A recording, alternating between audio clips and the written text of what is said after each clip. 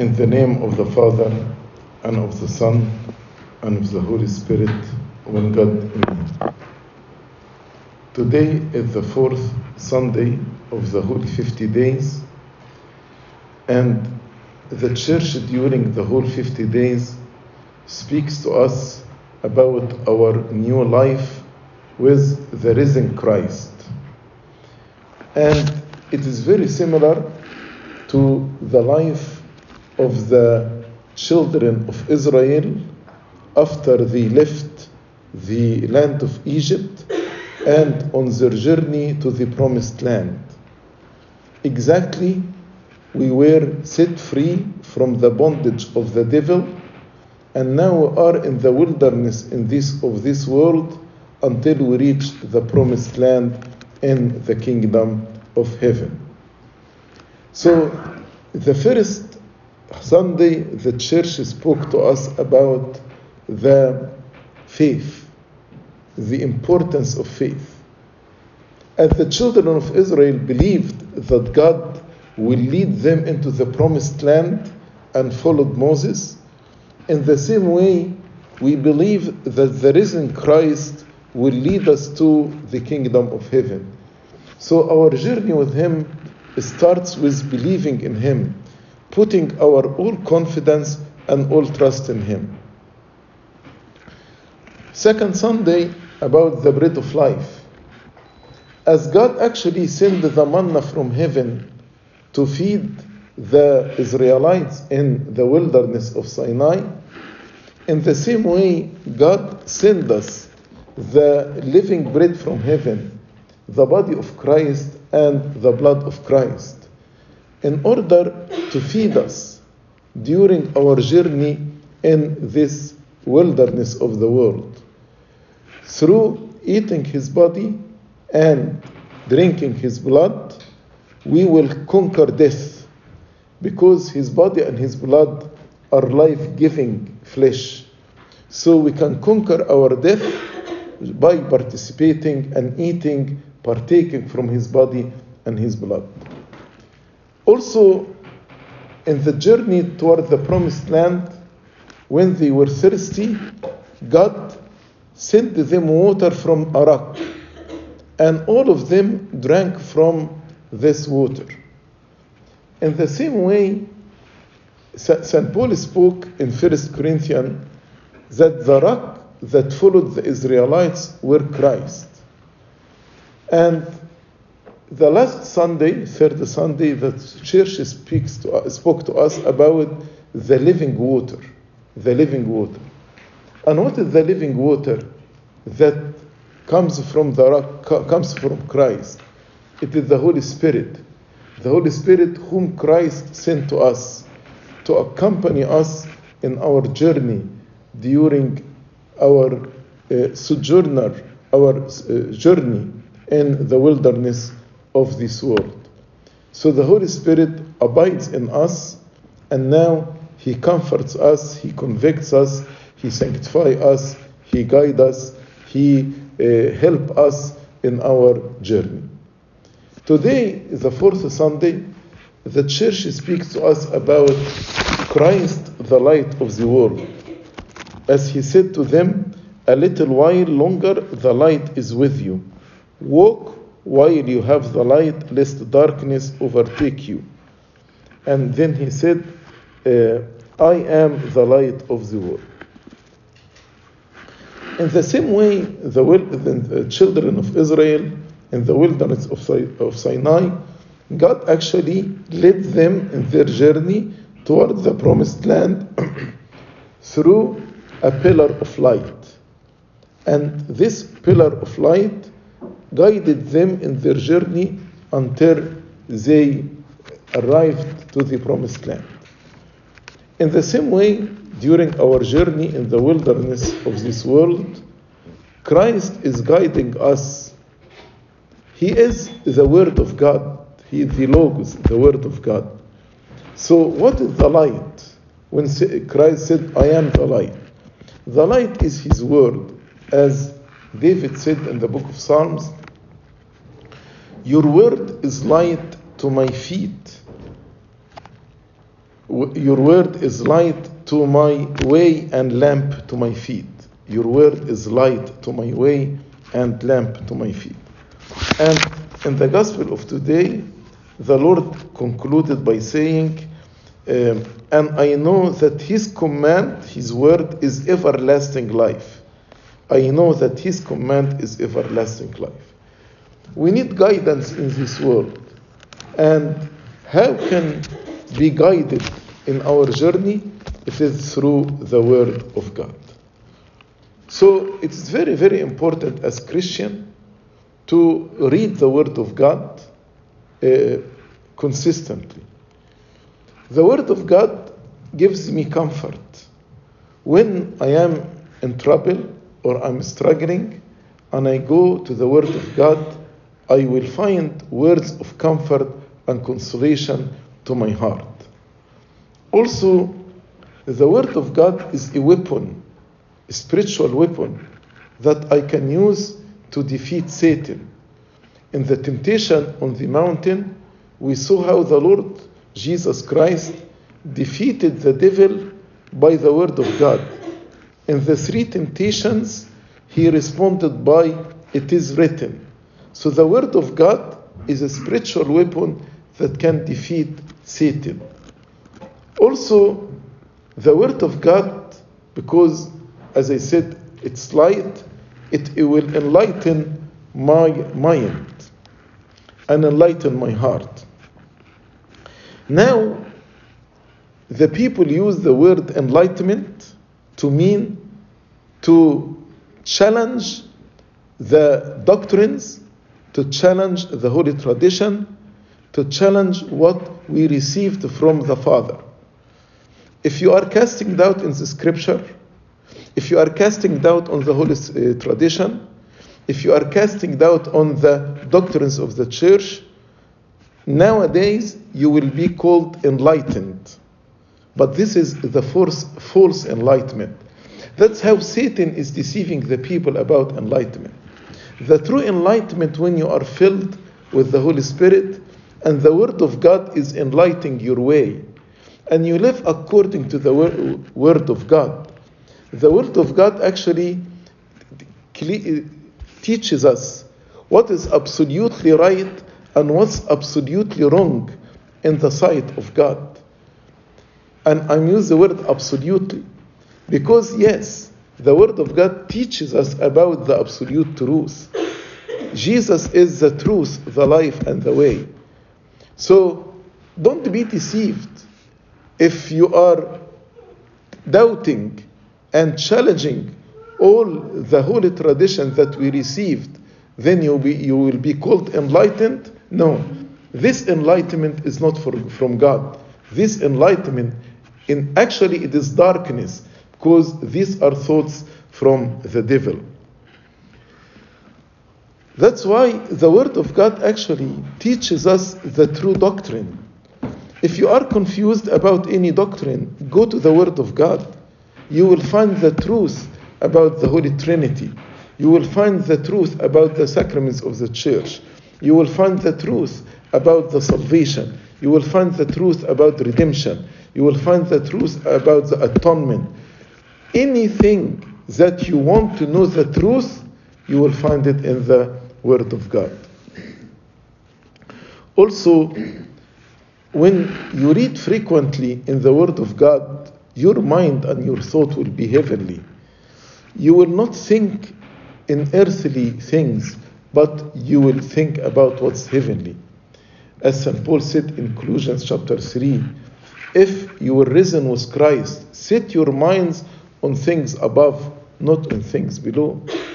Christ rose from the dead and ascended to the heaven in order to give us heavenly thought, heavenly mind, heavenly conduct. And the church reminds us with our heavenly citizenship every time we say the Lord's Prayer. We say, "Our Father who art in heaven." So if our Father is heavenly, then we are heavenly citizens, but we are sojourners here on earth. Also, the Word of God helps us to walk in the fear of God. When we read His words, and we read His promises, and also we read His warning to the wicked. Make me walk in the fear of God. And the fear of God is the beginning of wisdom. So, how can I discipline myself to read and study the Word of God? Many people, they have the Bible. And the Bible now is available not only as books, hard copies, but on our phones and our iPads and our tablets. The Bible is very, very accessible. Not only the Bible, but the commentary of the Bible. How to understand the Bible. Early church fathers' commentary on the Bible, both in English and in Arabic, are available and very, very accessible to any one of us. This is totally different than 40 years ago. Now, no one has an excuse to say, I don't understand the Bible. So what is the starting point in order to be disciplined in reading and studying the Bible? Starting point is actually to appreciate the Word of God, to know it is your light. Can you live without light? What if it's dark, totally dark all the day? We cannot live, we cannot move. So we need actually to appreciate the Word of God and to love the Word of God. And don't say, I read the Bible, so I don't need to read it again. Every time you read the Bible, you will find something new. And you will find new depth in the scripture that you never discovered before. Because the Word of God is a living Word. The Word of God is not just letters on a stone or on tablet. The Word of God, there is life. They are anointed by the Holy Spirit. And the Holy Spirit accompany every letter when you read the Word of God. So you need to love the Word of God and appreciate it. As David said, your word is like honey in my mouth. When we love the Word of God, we will be eager to open our Bible and to read from it. Read the Word of God. But you need actually to be disciplined to read it regularly. Don't read one day and then skip 10 days and then another day and you skip 2 weeks. It doesn't work this way. The Word of God is nourishment. You need to feed yourself every day on the Word of God. Spend the time in the morning, open your scripture and read the Word of God. When you read it, you need to read it in reverence and with the spirit of prayer. In reverence, as you hear the deacons when we listen to the gospel in the church, usually the deacon says, stand in the fear of God. Stasite metavovo theo, that you hear it, means stand in the fear of God. In reverence. If God is speaking, we need to pay attention. If God is speaking, we need to stand in reverence and awe to this great God who is communicating and sending this message to us. And also you need to read it in a spirit of prayer. I mean, when you read the Word of God, convert it into prayer. For example, if God tell you, love your enemies, then stop and pray. God, help me to have forgiving heart and to have loving heart in order to be able not only to love my neighbor, but also to love my enemy. When you read, accept one another, turn it into prayer, and ask the Lord to open your heart to be able to accept everyone. Yes, we don't accept sin, but we need to accept everyone into our hearts. So read the Word of God with reverence and also with the spirit of prayer. Also, you need to understand the Word of God.